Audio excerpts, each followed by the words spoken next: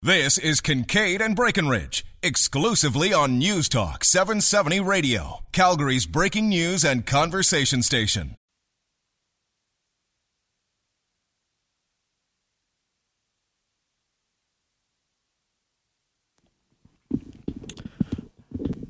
Welcome back. I'm Roger. That's Rob. Let's look at some Alberta politics right now. Because something weird happened in the legislature yesterday. Your Twitter might have lit up if you follow this sort of thing. Certain people on Twitter, the politics watchers, about Rick McIver, the interim leader of the PCs, having a bit of a tantrum, a meltdown in the halls of power there up in the legislature in Edmonton. And what was it all about? Was a debate not going his way? Was he incensed at a question that he asked that was not answered by the government? No. It was actually legitimate, and a seasoned politician like Rick McIver lost his mind because the speaker, and listen, I'm characterizing this as I see it, because the speaker acted inappropriately. Well, and that's his issue. And Rick McIver posted on his Twitter feed, and we've got those in our blog post at newstalk770.com, a copy of the proposed amendment to his motion, and then this, what looks to be a speaker's ruling. It says right on the sheet that it's a ruling regarding this amendment, that both basically came down at exactly the same time. So, look, this whole motion is about basically reaffirming support for private and charter schools, and there are a lot of people on the left who are urging the New Democrats, you got to scuttle this. Why are we supporting private schools? We got to support public education. So there's been a big debate around this. So you get that the NDP are trying to scuttle this, but why it would have to be done this way is a mystery to me. So how is it possible that you could have this amendment, and that's the first they'd heard of it, the first they'd seen of it, to all of a sudden immediately have a speaker's ruling on the amendment that, as McIver says, and you can see it yourself, is pretty close to verbatim. So McIver says, quote, people can draw their own conclusions, but I'm upholding the dignity of the House because I think the rulings in the House have to be made based on the arguments made in the House, not predetermined and typed up ahead of time. So he was pretty upset about it, and that's what led to, well, let's play a couple minutes of it. This is kind of how it went down in the ledge yesterday, as McIver gets upset, gets warned by the speaker, and eventually is told to get out. Honourable Member, I'm not exactly certain how you obtained the piece of information that you have. I was advised by my table officers, and I did make a decision based upon a precedent as cited in the order decision that I made. And I would ask that Mr. Speaker, no. You made the ruling, or you heard people make their arguments. That's a fact. This was printed out before people stood up in this House and made their arguments. I know, because I had it in my hand. It is in Hansard. This is not the way you run a legislature, Mr. Speaker. I'm sorry, Mr. Speaker. I know you're unhappy with me, but I'm unhappy with you. Will you make a ruling before you hear the evidence? Honourable member, would you please sit down? No, I will not. Not unless you reverse your ruling, Mr. Speaker. Honourable member. I will not sit down unless you reverse your ruling. Honourable member, respectfully, could I ask? I will not sit down unless you reverse your ruling.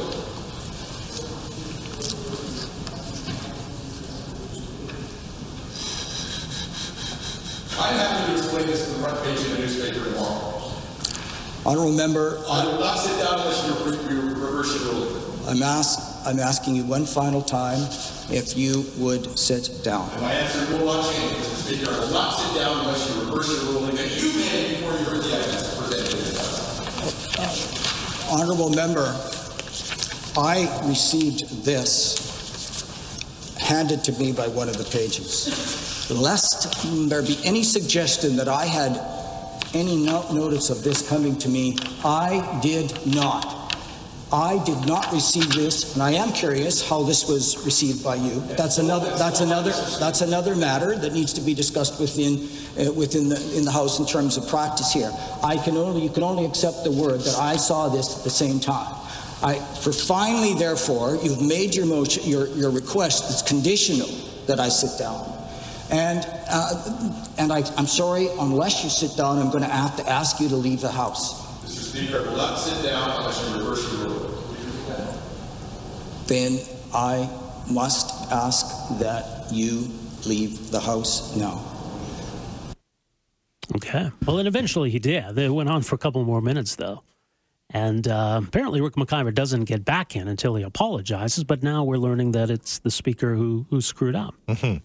So we're going to talk to our colleague and former MLA Danielle Smith in a few moments here. But we're going to figure out kind of exactly what the procedural ongoings here are, because this is a bit mysterious for those of us who don't do this for a living. I think there's some sort of some shop talk at play here, but this is my understanding of it, Rob. And so let me just put this out there: is that the member Rick McIver in this case makes a motion, and then they debate the motion, and then they might decide to amend the motion, and then they'll debate the amendment, and then they'll settle on something.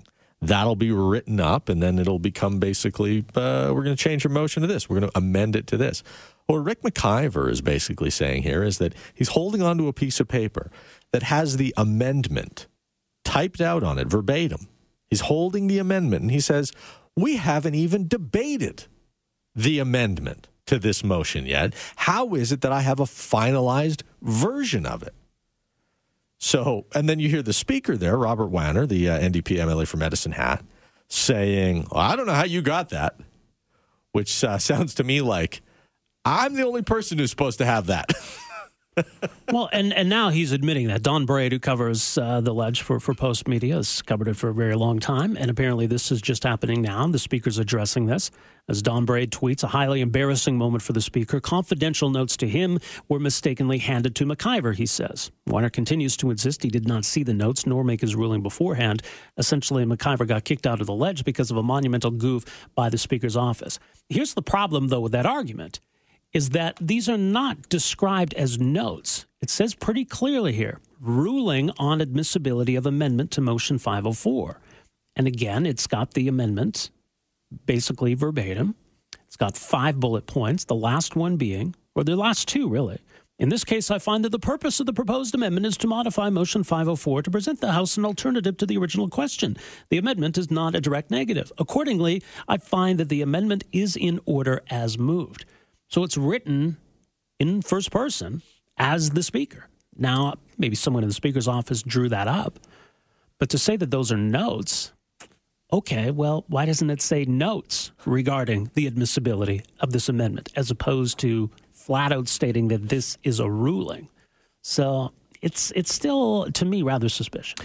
Pretty embarrassing moment for the legislature, for the government, for the speaker himself yesterday. While Rick McIver and others were murmuring in the background, let's listen in on the speaker's microphone. Ruling should be made after hearing the evidence, not before. I have this typed up in my hand before the evidence on the motion on the. How does this happen? The point of order was even presented. What was that, Speaker? How does this happen? Well, I'm sorry? How does this happen? How does this happen? He said, how does this happen? The mics are on. Yeah. The mics are on in there. Yeah. How does this happen? So, I mean, the fact that was kind of an unguarded moment shows that obviously the speaker's trying to figure out what the heck's going on here. So that would maybe, I suppose, put to rest the notion that he was in on a plan to scuttle this motion. That he said, oh, okay, well, I'll draw up a ruling and, we'll really stick it to Rick McIver. That he was kind of blindsided by this, that his office screwed up. That maybe it wasn't any more sinister than that. That's kind of what that reveals. All right, we're going to take a break right here. We're very fortunate at times like this to be working with an old pro in government circles, Danielle Smith, who is the former leader of the Wild Rose Party, MLA for Highwood. Got that right? She'll join us in studio, give us some sort of Kelly Rudy analysis of exactly what went on. We'll follow this story a little bit further after this break. It's Kincaid and Breckenridge on News Talk 770.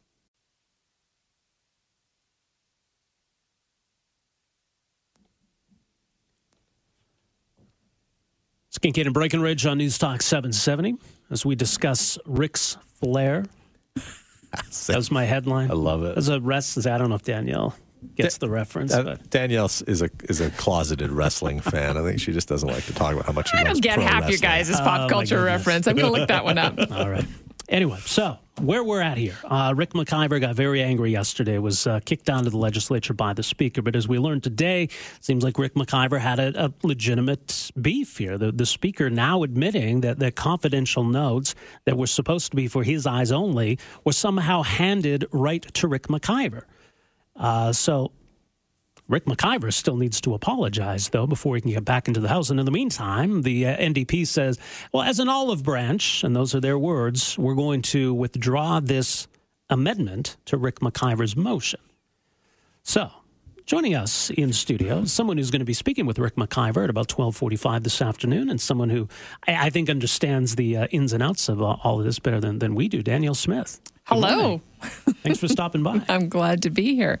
I have to tell you, if you want my take on it, I think that the speaker erred. And it sounds like he erred at the advice of his parliamentary counsel. But if you listen to the debate, what happens in motions, this is really the only opportunity for opposition members to put an issue on the table, have it meaningfully debated. And normally it's just a yes-no vote. They don't normally allow for amendments because there's a limited amount of time. And as you saw, probably 15 minutes was taken up with the brouhaha that came about because of this amendment. So that's one part. It's very unusual to have amendments.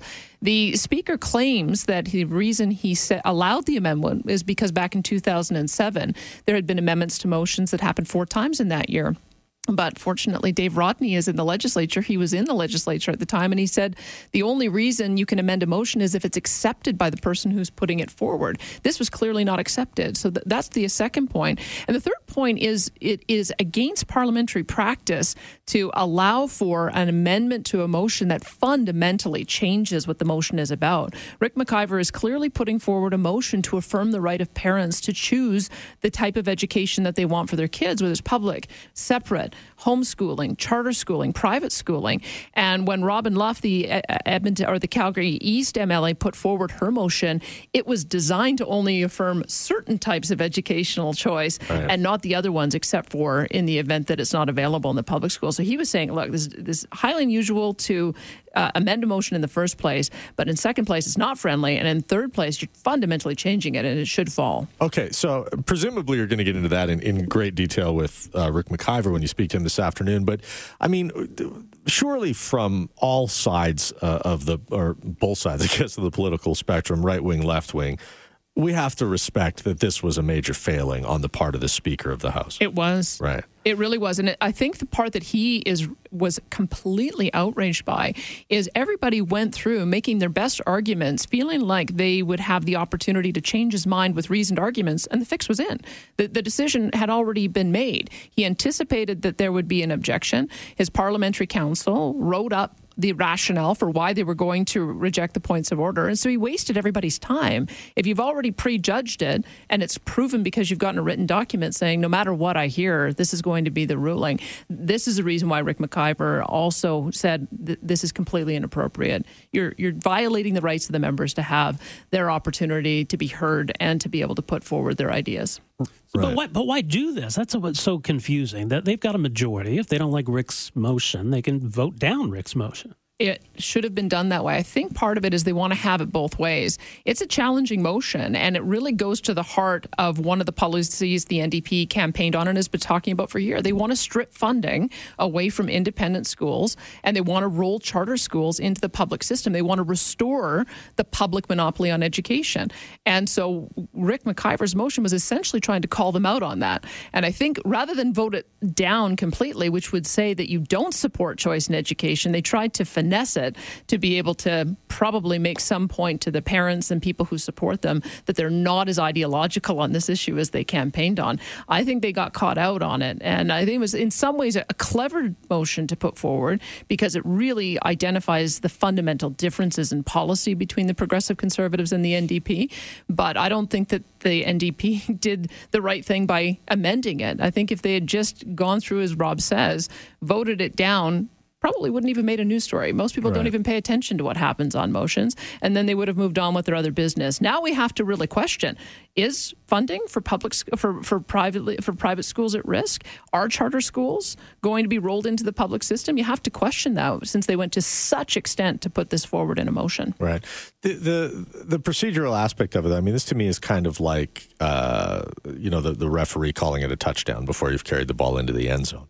because the PCs are talking about here, a ruling on a point of order that was made before the point of order was brought to the floor. Exactly. And it was confusing last night when you go through and listen to the debate. It sounds like the pages made an error in giving him the same notes. Yeah, let's be clear about that. It sounds like somebody said, hand this to the speaker. And somebody walked into the ledge and go, well, that guy's speaking right now, so I'm going to go and give it to that guy. But that's why I think Rick was doubly upset, is that it's one thing to say my parliamentary table officers anticipated this was going to be argued and they made it up for me in advance.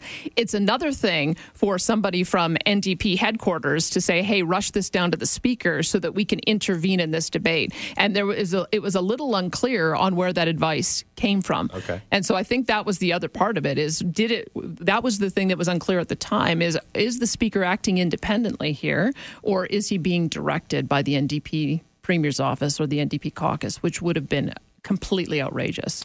Well, and that's the awkward reality of it, and it's not new, obviously, but that the speaker is chosen from the government ranks. And here's someone who's obviously, in addition to that, new to the position, new to politics. Yeah.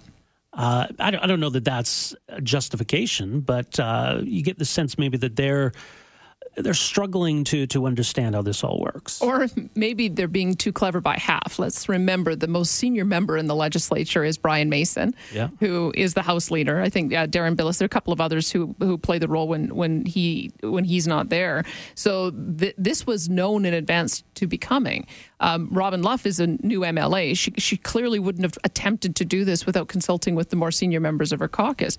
The speaker knew it was coming. That's the other part that's highly unusual, is it would be normal practice in this part of the proceedings that happen in the legislature to let the person putting forward a motion know that you're going to try to amend it. It completely blindsided the PC caucus, as you can tell, but clearly the speaker knew about it. So why this a shroud of secrecy around something when you could have had, if they wanted to amend it, they should have told him in advance, and then they could have had a decent debate on it. But it sounds like it took everybody by surprise. And then to also have it look like it was being prejudged before they had an opportunity to make their very, very good points. I think the points that were made about this really being a motion and an amendment that should have been out of order were sound arguments. What does a motion accomplish? It's not a private member's bill. It doesn't bind the government in any way. It's just almost like a declaration of principle. But what's the point of it? That's exactly right. And that's why it's so strange that the government would go through, or a government member would go through such an extent to try to amend it.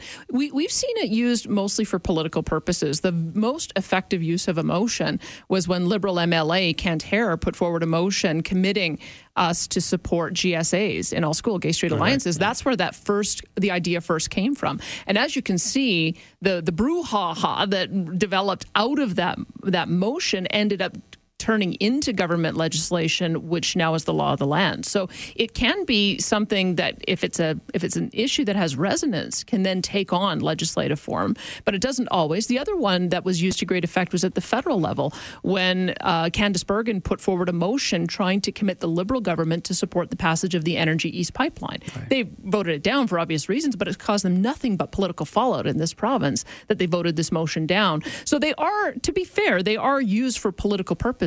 They are used to draw clear lines between what a particular party stands for and the governing party. If you can get all-party agreement on these motions, sometimes it can pass into legislation, but it is not usual for somebody to try to commandeer the process, looping in the speaker in the fix, and then change the motion completely to what the initial proponent had put forward. And that's a good example. I mean, if it was normal to amend motions, don't you think the Liberal government might have amended that motion that happened at the federal level so they didn't get a punch in the eye? Yeah. So this is why it is highly unusual that they tried to take this measure.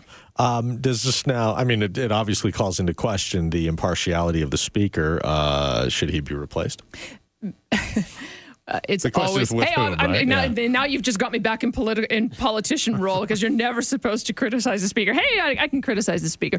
I just don't know that there's any, they're beginning to learn the ropes. I don't know that there's really any way that you can choose a speaker that's going to be independent from the governing caucus. This is the sad part, is that when you're in opposition, you always see the ways in which the speaker acts to support his home team. And you rail against it, and you expect that when an opposition party gets into government that they'll do things differently. This is a sad reality, and we've seen other examples of it, that it's meet the new boss, same as the old boss. They're acting in the same way. So sure, I guess you could get rid of Warner, but then you're going to end up choosing another MLA from the NDP ranks, and you're going to end up with the same steep learning curve. They're going to make mistakes, and they're probably in some circumstances going to make mistakes. First of all, you can criticize anybody who wears a pirate hat to work, which the speaker does. Come on, Danielle. That was like a pirate hat. You can laugh at that. That was some of my best material right there. And second of all, I sort of wonder if we're not going to let him off with a pass here, because we've got Rick McIver, who seems conciliatory, or at least willing to receive an apology, I suppose. Well, how odd is it that he's going to apologize? Yeah. It's like, I'm sorry that you guys screwed up. Yeah, and then we've got the NDP, the speaker, who is... Well, I mean, there was this olive branch offered and rescinded, I guess. We've got a speaker who's saying, I'm going to take responsibility for this. If this is indicative of something a little bit deeper about who's running the show and how the show's being run, then maybe we shouldn't let him off so easy. It's a good point. The thing is, there's lots of legislation that needs to pass. They're in the middle of budget deliberations as well, going through, trying to do the estimates. There's really important work that's happening in the legislature right now, and it's not in Rick McIver's interest to not be there to represent his party in the legislature in question period. It's not in his interest to not be able to take part in those other important debates. So I can see why he wants to resolve it. And it is a good thing that the NDP have recognized that this was a problem, because what I worry about is if you're going to allow amendments like this to go forward, then everybody is going to mess around with everybody's motion, and you'll never get any meaningful debate by opposition members. To me, this is where the real problem lies, is there are only two opportunities for opposition parties to put any kind of meaningful discussion on the table. And it's when they put forward private members' bills, and it's when they put forward private members' motions. And if this is allowed to pass, then any time anyone puts a motion forward, it's going to be rewritten to state the exact opposite of what it was intended. And then we can say, we supported it. We voted for that motion. Yeah, and we did a 180 on it. We voted for it. And democracy's not served. If essentially it basically says then the only thing that's ever going to be debated in the legislature is what the governing party decides, and that isn't good for democracy. All right. Great explainer, Danielle. Thanks for coming in. Guys. Rick McIver is going to be on with Danielle at just after 12:30 today. So we'll find out where things stand by then, and who knows what's going to happen over the next couple of hours here. But, she said, Rick McIver does need to apologize before he can get back into the legislature. It's just odd that we're now learning that this was not on him. He did get angry and, make a big stink, but... They screwed up, not Rick McIver. Yeah, I got a lot of criticism for Rick McIver, and you've certainly heard that on this program in the past. But I got a amount of respect for him too, and a certain degree of admiration for that display yesterday, because I think that was put the government in its place and put the speaker in his place, which is pretty hard to do. I can't imagine how difficult that might have been for him, knowing what he was getting himself into. All right. We're going to stand down here for the 10:30 news. When we come back, Paula Simons from the Edmonton Journal. We're going to talk about the centennial of women getting the vote in Alberta and why it's still relevant today. This is Kincaid and Breckenridge on News Talk 770.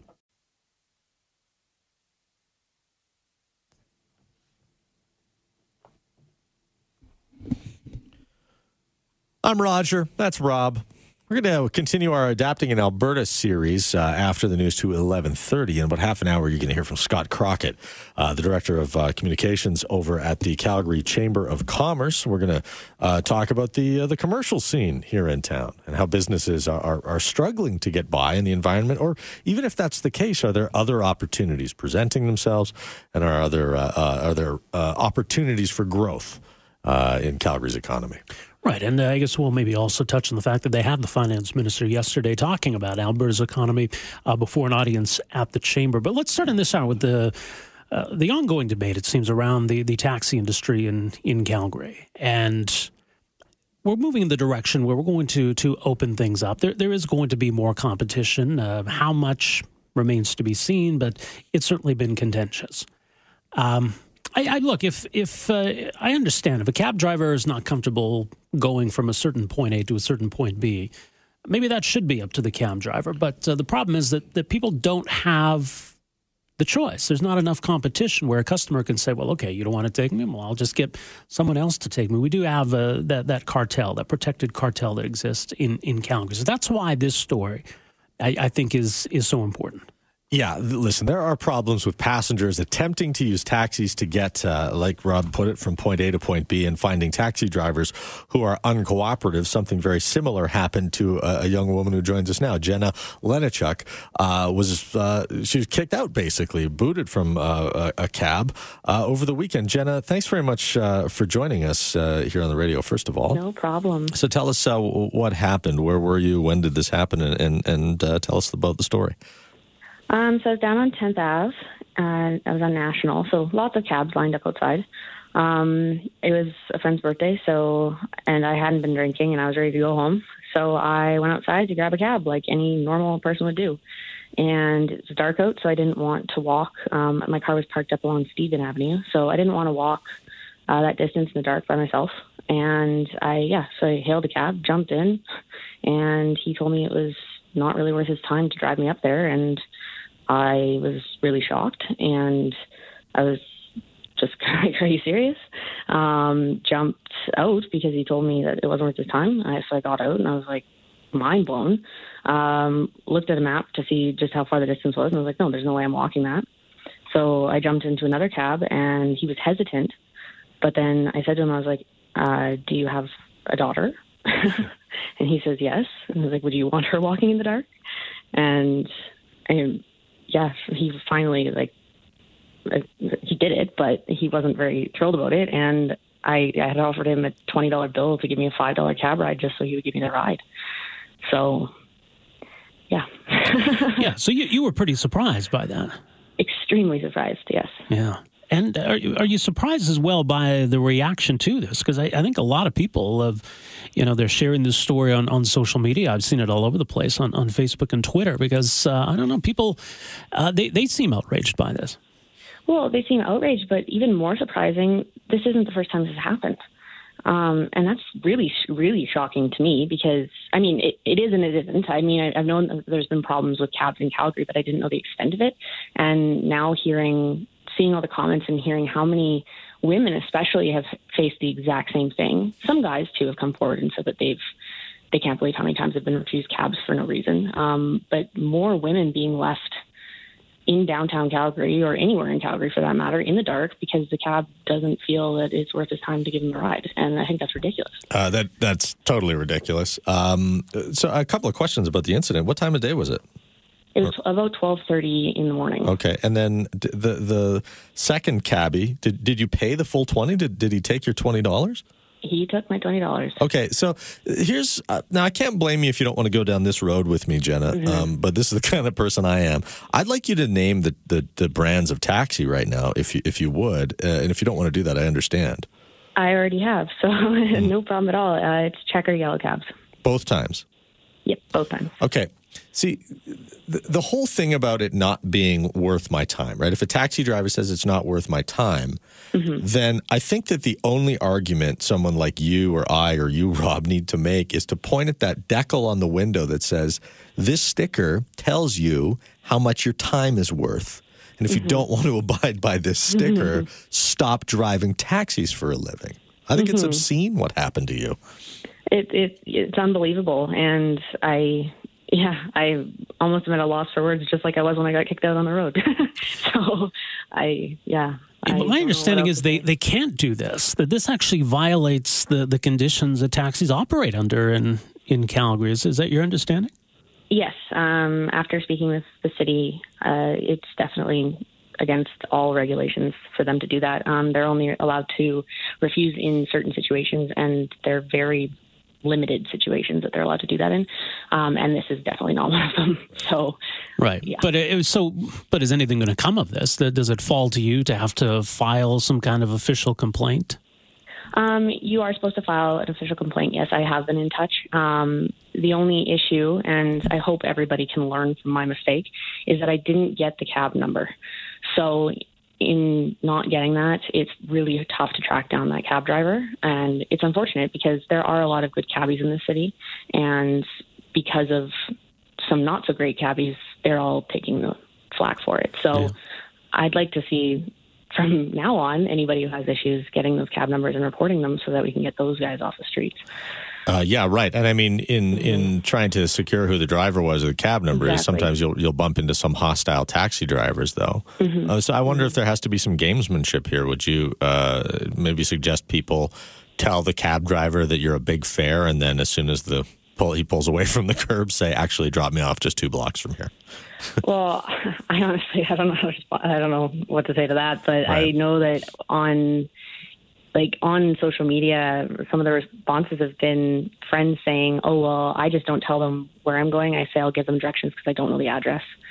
And so they're kind of hooped into driving to that destination. Would you prefer, I mean, I'm trying to ask you a kind of a leading question here, so pardon me, but I mean, would you prefer to use Uber or a ride-sharing service like that?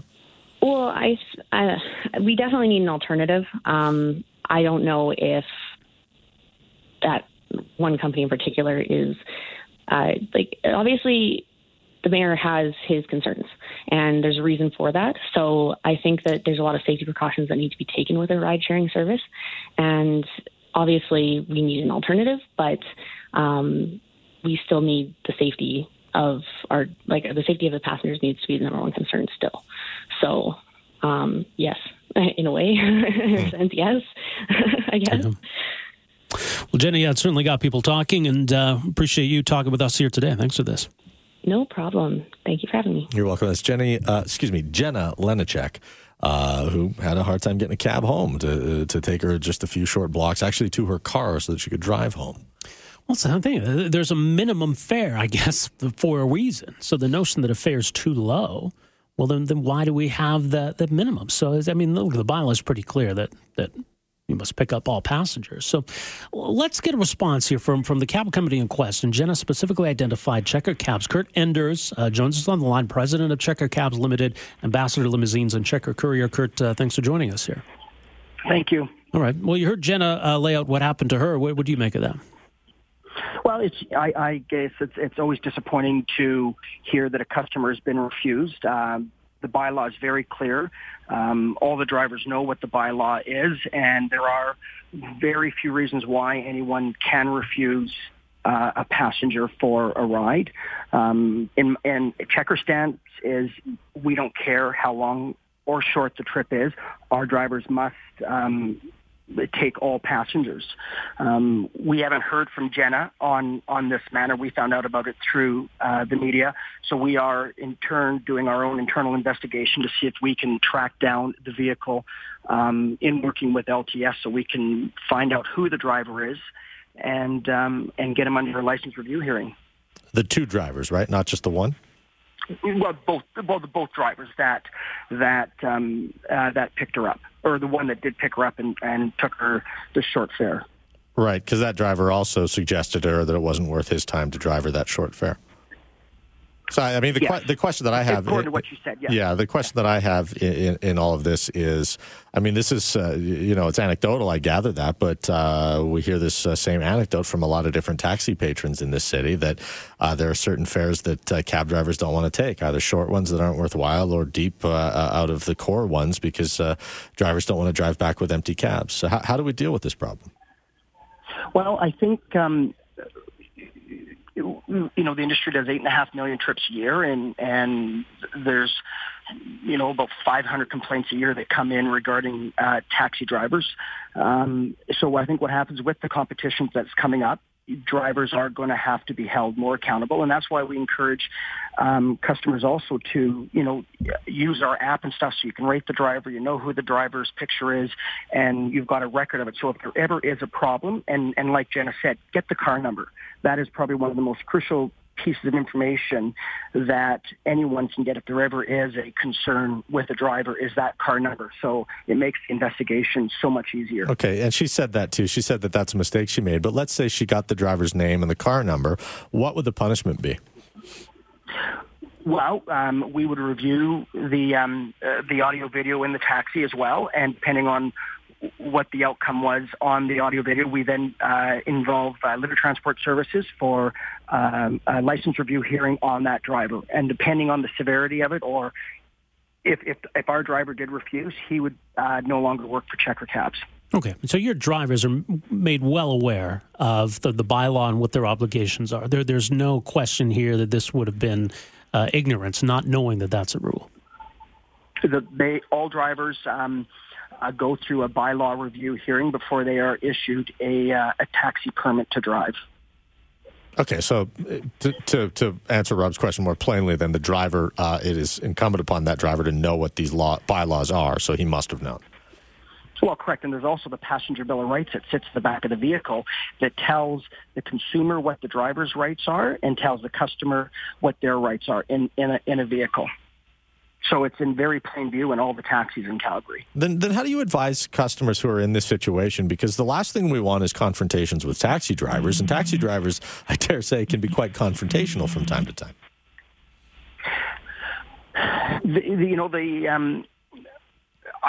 Frankly, I've had it happen to me when I travel. I just don't get out of the cab. When I've had okay, but Kurt, hang on a second here. Let's kind of bring this down a notch, though. Here's Jenna Lenacek. It's 12:30. She doesn't really want to be standing around in the city all by herself. She's concerned about a 6-block walk to her car. So the idea then that she wants to have some kind of an altercation with a taxi driver in the back of his car is also quite unappealing to her. I just sort of feel like this happens a lot in Calgary, and nothing really happens to the taxi drivers that do it. You know what? I disagree with you on that. If it is found that a driver has done it, the companies and livery transport services do stuff about it when they know about it, and they are able to track down the driver. They do. They get license review hearings, they get their license suspended, or they lose their badge entirely where they cannot drive in this industry ever again. So that's not fair, and the industry does deal with it when they're made aware of it. Okay, so you're suggesting this is not the norm, that this is an exception, this is a driver apparently acting inappropriately, and if you can find out who that was, you're going to deal with it. 100% correct, yes. This is not the norm. But what about the second driver, the cabbie who actually took her to her destination? Should he be sanctioned for having her basically agree to a fare before he even turned the meter on? The driver under the bylaw has to run the meter from point A to point B. That is in the bylaw, and every driver knows that. But he might have still done that. But hold on, we don't even know if the second driver ran the meter. Well, that would be another issue. I'm assuming he did run the meter and then just basically pocket the $20. So, I mean, that's a problem for me, too, because she basically said, look, there's a fair price for me to get the 6 blocks that I have to go, but instead I have to pay more for my safety and security, which is something that you guys offer. And we haven't had the opportunity to find the drivers, unfortunately, to speak to the drivers on with the short fare, the $5 fare from National to where her car was, to look into this to find out what happened. Okay. Well, Kurt, we really appreciate you taking some time today to give us that side of the story. Thank you very much.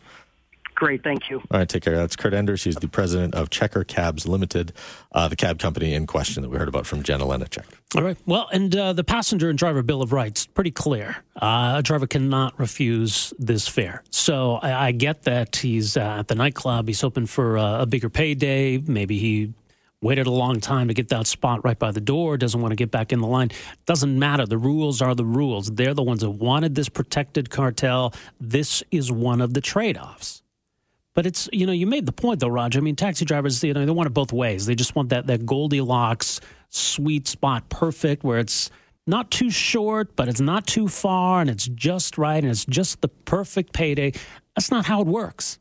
That's not how it works. And to try to pretend it is, well, look, then let's open it wide open to competition. If you only want to take $23 fares, then go ahead. Make that your business model and give us the rest of us a choice. All right, we're going to pause here. Hear your phone calls after the break. It's Kincaid and Breckenridge on News Talk 770.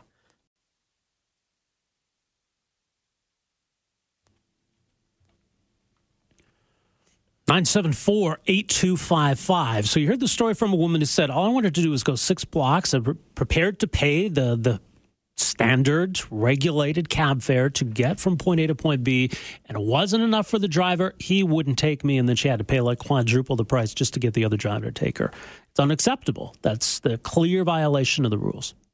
All right, let's go to the phones. 974-8255. Hello, Rahim. Rahim, are you there? Hello, hi, how are you? Good, go ahead, sir. Yeah, so my question is that because the cab company and is attached with the license plate, that license plate, how this belongs to the city and the city belongs to the Calgarian. So the license plate, whatever the money, that means the asset for the Calgarian, whatever the money they generate, it's supposed to go to the city of Calgary. How come the city of Calgary, they distributed the $1.2 million per month to just a few people? I'm not sure I understand the correlation you're trying to draw here. I mean, how does this pertain to a woman trying to get from point A to point B by taxi cab? Yeah, because my question is a little bit different, though. My question is that because how the taxi industry, it works, because the taxi industry is the... So, Rahim, hang on a second, Rahim. Do you want to talk about this situation that we're discussing, or do you want to talk about the taxi industry and how it operates more generally? I would like to talk about the taxi industry. Okay, we'll pick that up. We'll pick it up at a different time here. Kelly's called in. Hi, Kelly. Go ahead. Hi. I had a very similar situation happen to me. I was staying at the Comfort Inn, and I had gotten into the cab. I asked the driver to take me to Northland Mall, which is not very far. I believe the cost was under $7. Mm-hmm. And he didn't want to take me. And I discreetly pulled out a pen, and I discreetly took his number down that's on the visor. Mm-hmm. And he was hostile about taking me. Yeah, that's the problem. They're hostile from time to time, aren't they, Kelly? Yeah. I was aggravated, and so I paid the fare. I didn't tip him, and immediately I went and I called and I asked for a manager, and they told me that they were not allowed to refuse under any circumstances, and that they would handle it. And I don't know what happened to him. But this situation, I'm a first-time caller, and thank you. I have 2 daughters, and I'm upset because if this was my daughter, Stephen Avenue at night is pretty scary, and it makes me emotional because if this was my daughter and something happened to her, I would be extremely upset. Yeah. So, I can understand why people want Uber in town, and I think there should be other alternatives. These cab drivers, the way they lord over people is disgusting, and I feel so bad for this woman, and it makes me hostile, and that's why I'm phoning in. Kelly, we really appreciate your passion in your phone call. Thank you so much. Okay. All right, take a seat. And something that stands out to me about Kelly's phone call is that they didn't follow up with her. She called to complain about it, but you wonder if anything happened. Well, but I think that speaks to how so many people are feeling about this, because, it's not like, oh, my feet were sore, I didn't want to walk 6 blocks. It's 12:30 at night. I'm alone. I don't feel safe walking those 6 blocks. And the callous disregard from the cab driver. It's like, well, that's too bad. I don't feel like going. Unless you're going further than that, I'm not taking you. So a clear violation of the rules, and for the most petty and insulting of reasons. And that is a fear that a lot of, it's not just women, obviously, but it's a legitimate fear that people feel. That I don't know these neighborhoods. I don't know what's going on in the middle of the night. Why should I have to walk? There's a cab right here. Nobody's in that cab. That cab's available. There's an established set of rules here that this fare must be accepted. It's quite obvious here in these stories, and particularly here in Kelly's phone call, that there needs to be some sort of an independent party set up. Now, when we talked to Kurt Enders, the president of Checker Cabs, he said, look, they'll take it to the Taxi and Limousine Commission and say, here, this is the complaint, please investigate this and let us know how we should proceed. But I feel for Kelly that, when she calls the taxi company, there's no follow-up. There's no feedback. There's no basically, that shouldn't have happened to you. These are the steps that we're taking. These are the repercussions. You can feel secure using the taxi system in this city again. But I mean, you telling me after you heard Kelly's phone call there to 974-8255 that she feels any sense of security in the taxi services in this city? I don't think so. We're going to break for the 11:30 news. When we return, our latest in the Adapting in Alberta series, Scott Crockett from the Calgary Chamber of Commerce will join us. It's Kincaid and Breckenridge on News Talk 770. Roger Kincaid and Rob Breckenridge. Weekdays starting at 9:30 a.m. on News Talk 770 Calgary.